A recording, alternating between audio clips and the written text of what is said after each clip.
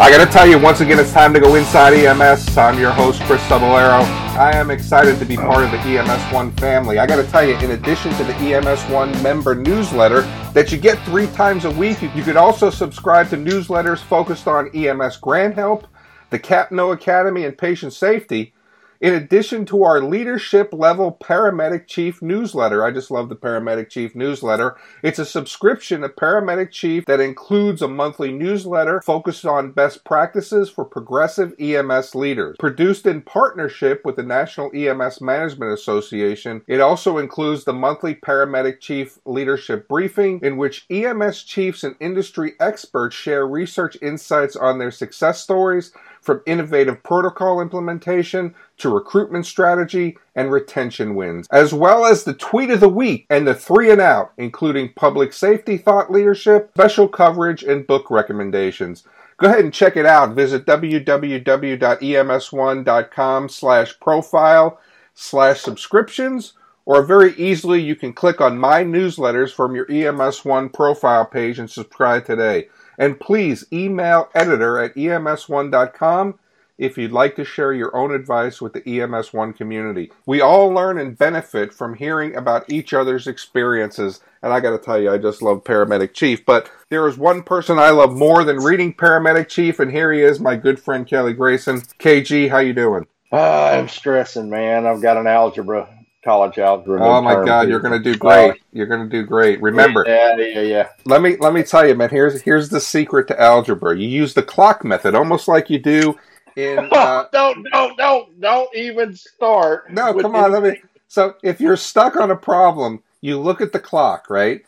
And if the second hand is between 12 and 3, it's A. If it's between 3 and 6, it's B. If it's between 6 and 9, it's, you know what I mean? 9 and 12 is D. So it's easy, man. Use the clock method. You'll be fine. I hope you didn't calculate your lidocaine dosages that way. But just like that. It was all 30. Always 30 drops. Always 30 drops. So, Kelly, I think we got some good news. A couple weeks ago, we talked about our friend Bryan Fass, and of course, he passed away unexpectedly. But, if there's anything that comes out of, tragedy, there's some good news. And his wife, Laura, Jason Brooks, and Bruce Mills, they are going to carry on the torch that Bryan started as part of his great legacy, and Fit Responder is going to continue. And we are very excited to hear that because, you and I talked, Kelly, that Bryan's work really, outlined where EMS needed to be. And it seemed like there was only one guy who was doing it. And, of course, he had a team. He wasn't the only one who was doing it. He had a team of people who was helping him, to change the paradigm of what was going on in leadership when it came to fitness, when it came to health, living a healthy lifestyle, when it came to diet. And I got to tell you, man, if there's anything that, that I've heard in the last couple weeks, is that Bryan's legacy is going to continue. His wife, Laura, is going to pick up the torch along with Jason and Bruce, and they're going to continue this, and I think this is outstanding news. Yeah, it is. It's great to know that Jason and Laura and Bruce are going to be doing this. I've never had the pleasure of meeting Laura or Jason. Bruce is a social media friend. We converse a fair bit, and I had no idea that he was working with Fit Responder. But this is a message that Bryan trumpeted and Bryan championed for so long that needs to continue. We're not healthy as a profession, myself included, and God knows it was worse 6-8 months ago than it is right now, and I'm getting better every day. But as a profession, we're not active enough. We don't eat well enough. We don't take care of our bodies well enough, and thus it not only shortens our careers, but it shortens our lives as well.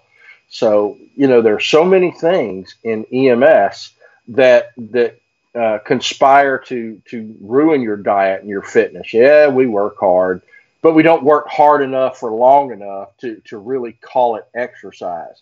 We may lift 1,000 pounds or more a shift, but we're not lifting it for very long, and we're lifting it with help. And we're eating that 3 a.m. convenience store diet. And it's difficult to stay on the wagon and stay on the fitness wagon when working that kind of thing. And Bryan gave us real world practical tips on how to do that. And that sort of message needs to continue because, man, it need not be a young man's game if the older man is fit enough to stay in it, and that's what I'm trying to do myself. One of the things I talked to Bryan about, a couple years back, and I didn't have the opportunity to put this in. This was kind of one of the things I was working on at Christian Hospital before I left there. Was, we were talking about, and actually we had him on the show, Kelly. I don't know if you recall, but we were talking about how are we going to eat well when, you talked about the 3 a.m. diet, right? Or the 3 a.m., fast food. I mean, that was easy. I mean, for me, it was always those hot dogs, right? They're always just right there. And I got to tell you, I love a fast food. I love a convenience store hot dog. I got to be honest with you. But one of the things that I was trying to do is I went around the community, and this was just after the Ferguson event, because there were a lot of places in Ferguson, Missouri, and some of the other areas that were closing because of what was happening there. And I talked to Bryan, and one of the things that I did is I went around to the restaurants and I said, look, we eat bad. It's really horrible. Is there something that you could put together that's a quick meal that if, the EMS agency calls you and it's relatively priced, it's a healthy meal, a protein, some vegetables, they come in with $5 and you give it to them. And there was like 3 or 4 of those restaurants that were willing to do that. So instead of being able to stand in line at, McDonald's and order your food and then wait for it, but then get a call. And how many times have you paid for a meal, Kelly, and, you've had to leave before that meal arrived? Hopefully you get the chance to go back and pick it up later after that call.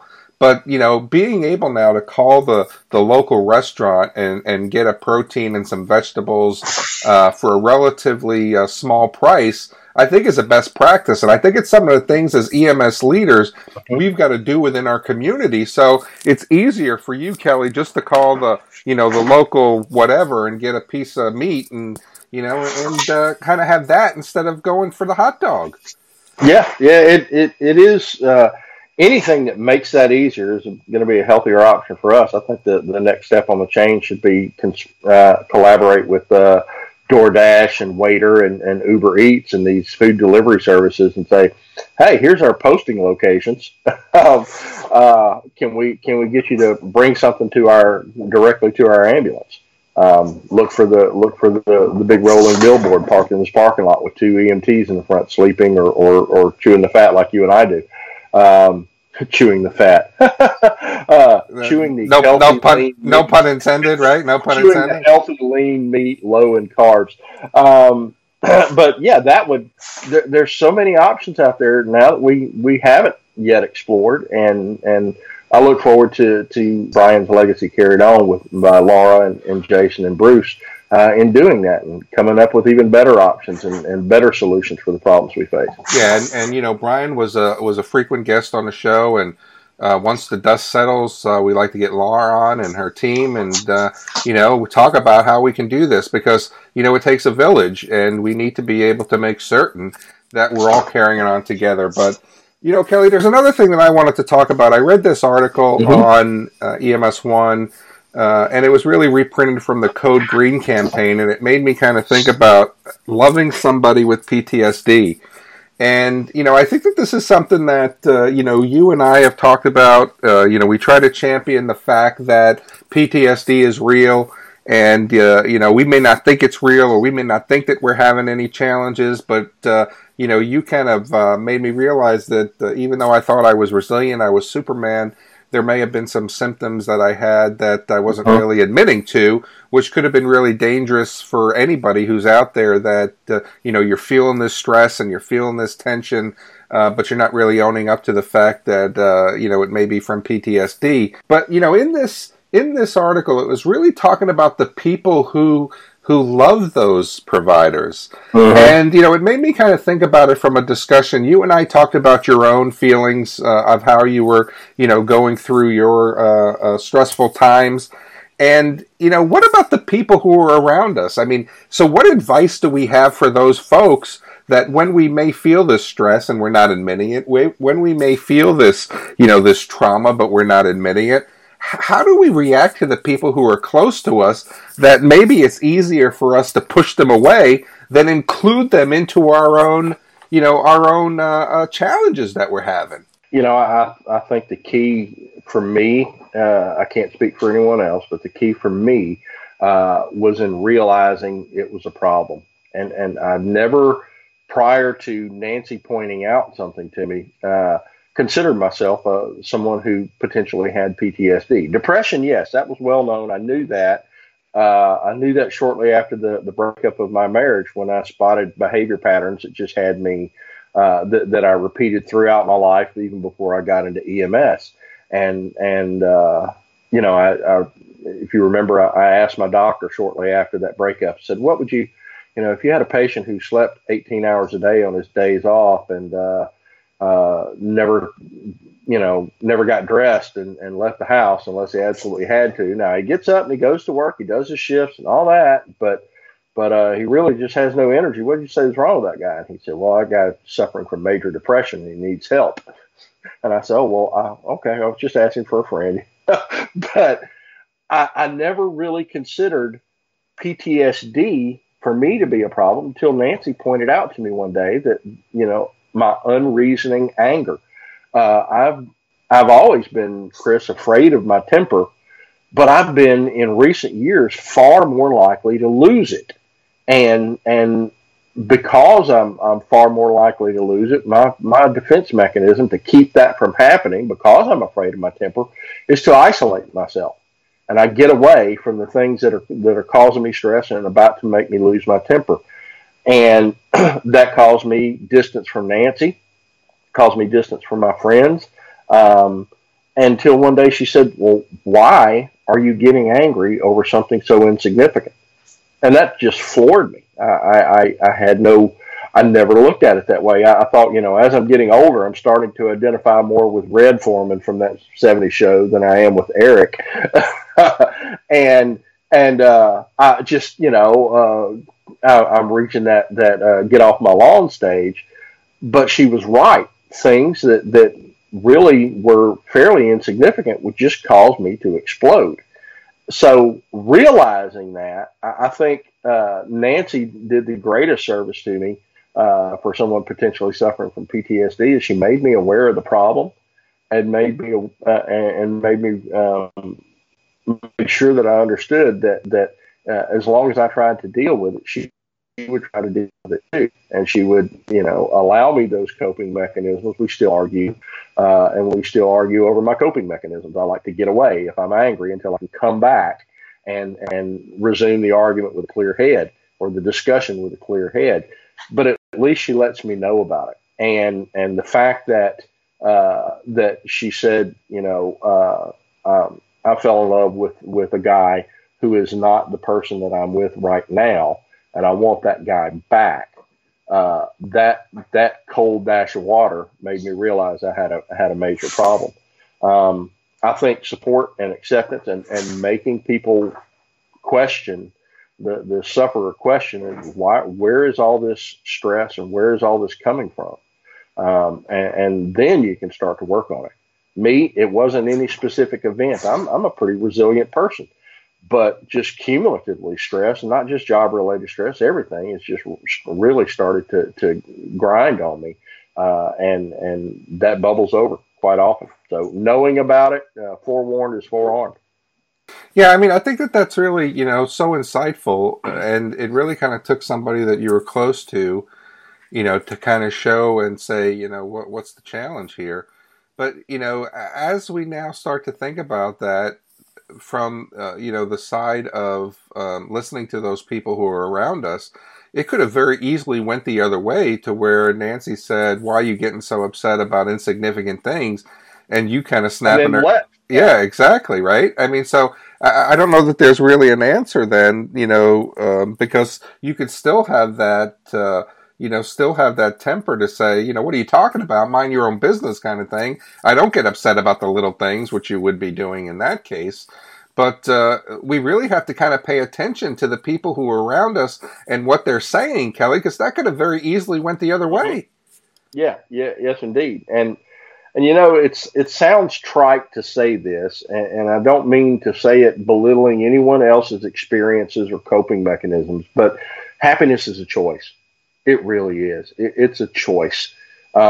sometimes that choice might not be obvious to us. It might not be an easy choice, but truly the secret to being happy in what you do and in your relationship and in your life and in your career is you focus less on the things that bug you and more on the joy you get from it. And, career wise, it was one of those things where I realized that I'm not going to save every life. As a matter of fact, the times I do save a life are more due to timing and circumstance than any particular skill I might possess, which with an ego as big as mine, that's a tough admission to make. But if I think that my job is that important, that saving lives is the most important thing, then I lose sight of all the things that are truly important to the people I work on, or the people I care for, that have nothing to do with saving a life. So you start savoring little victories like making somebody smile, or delivering someone to the hospital in a little better condition than you found them, and easing their fears and all that kind of stuff. And those little victories add up to a lot. To increase your happiness. And the same thing goes at home. I've become more accepting of things that used to bug the heck out of me. I've gotten better at it because, like I said, forewarned is forearmed. I've made a conscious effort to focus on the things that bring me happiness and ignore the things that bring me stress. And that's working. Right. It's working. I'm a happier individual. Now, it's a work in progress. I still have my problems, but it's better. Yeah, I know you got your problems, and I do want to talk. I do want to talk about the show. That I am one of the things that make Kelly Grayson happy. So I'm pretty excited about that. But I think it really comes down to sharing that. One of the challenges that I would have, Kelly, is when I came home, from work, whether it was a 12-hour shift or a 24-hour shift, and, being married. And, my wife would always say, "How was your day?" And I would always have the same response: "I didn't kill anybody." And, I think that was it. I didn't talk about my work. I didn't talk about my day. I didn't talk about the calls that I ran. And, when I would go to social events with my wife, she would, there'd be stories that were happening, and, people were talking about the things that were going on. And she'd always say the same thing. "Well, no, I don't know about this. We don't talk about these things." And, she would kind of learn from, what other people were saying about the events that were going on at work, right? And one of the things that I realized from that is here I was trying to keep her away from, the horrors that we would see and the challenges that we would see, and I didn't want to bring the work home and talk about the stresses in the day. Whereas she was more in the dark and didn't know how to bring me back to a place of, I had to keep it all I had to make it all happen myself. And I don't know that was the best thing. Here I was trying to save her from the horror of the job.